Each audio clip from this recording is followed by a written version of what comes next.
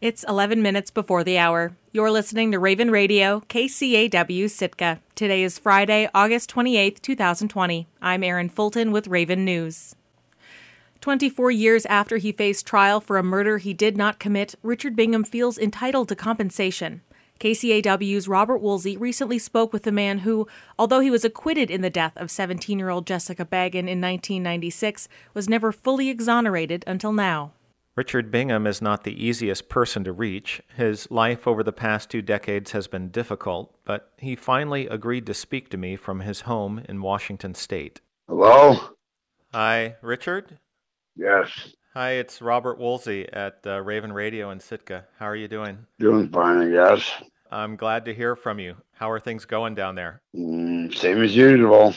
The Alaska Bureau of Investigation in early August broke the case in the death of Jessica Baggin, a young Sitka woman who was killed in 1996 while walking home from her 17th birthday party. New DNA research led investigators to a 66-year-old former Sitka man, Steve Allen Branch, who had moved to Arkansas and who took his own life within a half hour after being interviewed by police.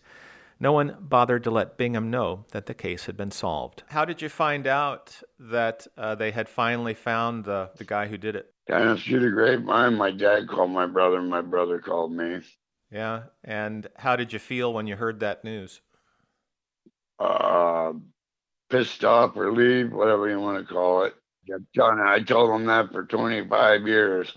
Yet they sent private investigators and state troopers down here to harass my friends, ask them questions and things like that. Bingham is 59 years old now, retired and dealing with MS and other health problems. He's made his living working in temporary services. 24 years ago, he was employed at Sheldon Jackson College near the scene of Jessica's murder. He had been a student there, class of 81, but never advanced beyond his sophomore year. Bingham, for reasons that may never be fully understood, confessed to the crime, but it didn't take long at trial for his public defender to prove that the confession had been coerced and that no physical evidence whatsoever tied Bingham to the events of the evening. Still, he says a cloud of suspicion continued to follow him even after he moved out of town. Did you ever come back to Sitka after the trial? Nope. I figured there'd be people there ready to shoot me. Bingham says he's paid a steep price for his misadventure. Both he and his brother relocated after the trial. He also lost his home, among other things. I mean, they cost me my job. I had to have my boat. Even in what wasn't a very good boat, still it was towed to the dump. I lost everything I owned. It is those losses that Bingham now feels entitled to compensation for. He doesn't want to fight. He'd just like to be paid. Yeah, I'm done talking. I'm pretty disgusted. I sure wish somebody had called me up and find a lawyer for me. Or they could settle out of court and I'd be happy. As we wrap up the call, Bingham hits this point again. He's not talking to the media in order to win an apology. Put that in there, too, that I'd settle out of court rather than have to sue them. Yeah, I'll mention that. So maybe I can get somebody to make me an offer. All right, well, we'll see what happens. Thanks. Okay, thank you, Richard. Talk to you later. You too. Bye.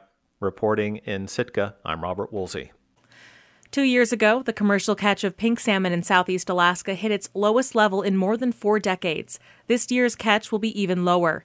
Pinks are caught mostly by the purse seine fleet. Some seiners have finished for the summer, and others have headed to the Sitka area to chase hatchery chums. Andy Piston is the department's pink and chum salmon project leader for Southeast.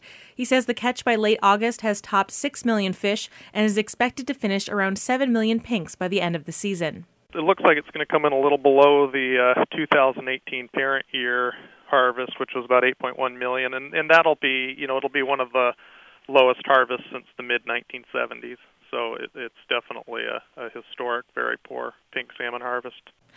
At that level, this year's catch will be the lowest since 1976. Scientists had predicted a poor return with a point forecast of 12 million fish going into the season.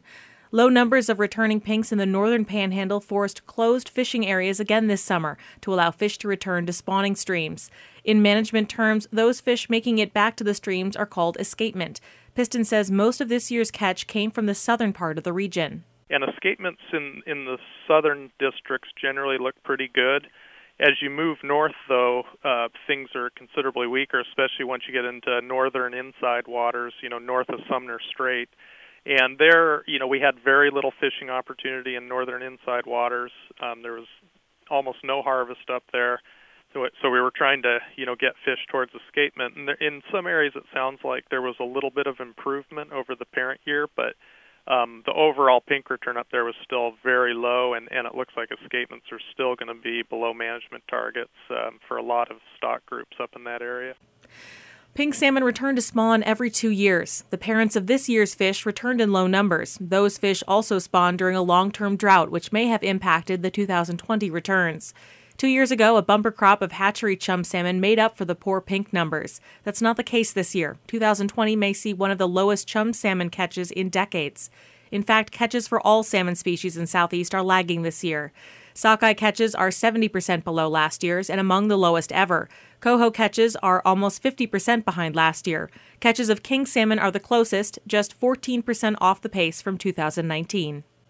The roadless rule debate for the Tongass National Forest has been going on since before social media websites even existed.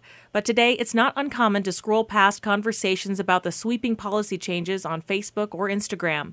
Young Indigenous leaders in Alaska and elsewhere are making that content extremely shareable. It's a push to get the word out before the Trump administration makes a final decision. From Alaska's Energy Desk, Elizabeth Jenkins has the story.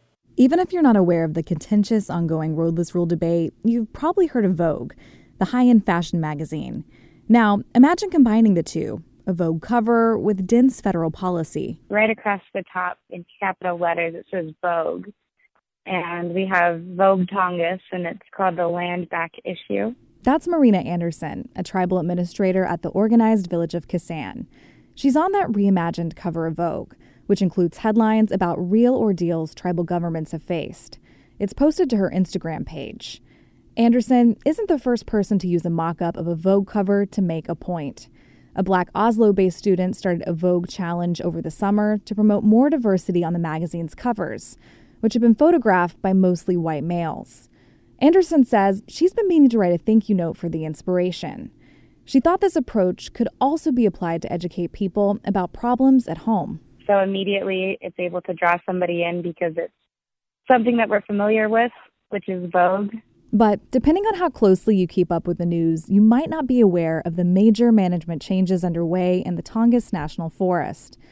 In 2018, the state of Alaska petitioned the United States Department of Agriculture for an exemption to the roadless rule. That would mean the rule that prohibits road building in parts of the national forest wouldn't apply to Alaska. Proponents say the exemption could open up access to logging in the Tongass, among other economic boosts. But lots of people, from commercial fishermen to tribal governments, have voiced strong opposition. There are concerns about what this can mean for deer and salmon habitat and climate change mitigation. Recently, 9 tribal governments requested another federal process to establish a traditional homelands conservation rule. The idea is to protect important areas for Tlingit, Haida, and Tsimshian peoples. All of this is complicated, and that's where the Vogue cover fits in. I've been hearing that because it was catchy and easy to really follow along with the Vogue covers on social media, they were finally ready to learn about it. Several Indigenous leaders and social media influencers have joined the cause, sharing their own Vogue Tongass covers. The posts are linked to a website that helps people generate letters to their elected local officials and the Secretary of the USDA. A priority of the campaign was to be able to reach young people to keep the momentum up. A lot of us have a big, large web, and we have the know-how to be able to click fast on these little phones and make things happen. Richard Peterson, the president of the Tlingit and Haida Indian Tribes of Alaska, has been following the proposed changes to the roadless rule closely for a long time. But he only recently learned about the Tongass edition of Vogue. I had many people reach out and say, hey, where's your Vogue cover? I was like, what? Peterson now has his own Vogue Tongass cover, which he posted on Instagram. He says he was delighted to see this innovative way of getting the message across. I think a lot of people really don't understand what the tribe's concerns are right now. And I think that's how we can start the conversation and begin educating. Marina Anderson thinks that's a conversation young people should be prepared to have. The roadless rule is something that's been an ongoing topic in Alaska for decades. And it's a debate that doesn't seem to be going away. If we're going to have to fight this fight again in another 10 years, we're going to need these people ready. So far, she says 500 people have submitted letters supporting tribal governments. From Alaska's Energy Desk, I'm Elizabeth Jenkins in Juneau. Taking a look at the community calendar. Sitka Conservation Society, Sitka Tribe of Alaska, Youth Advocates, and Kids Cupboard partnered to take free breakfasts and lunches to youth through the USDA Summer Food Service Program. Meals for the entire week can be picked up 8:30 a.m. to noon, Tuesdays and Fridays through today, August 28th, in the STA parking lot. The food is available to all youth up to age 18 with no registration necessary. Delivery is also available. For more information about pickup or to sign up for delivery, email carly@sitkawild.org or call 623-8309. Alzheimer's Resource of Alaska presents an online discussion about making the move to assisted living at 1 p.m. today.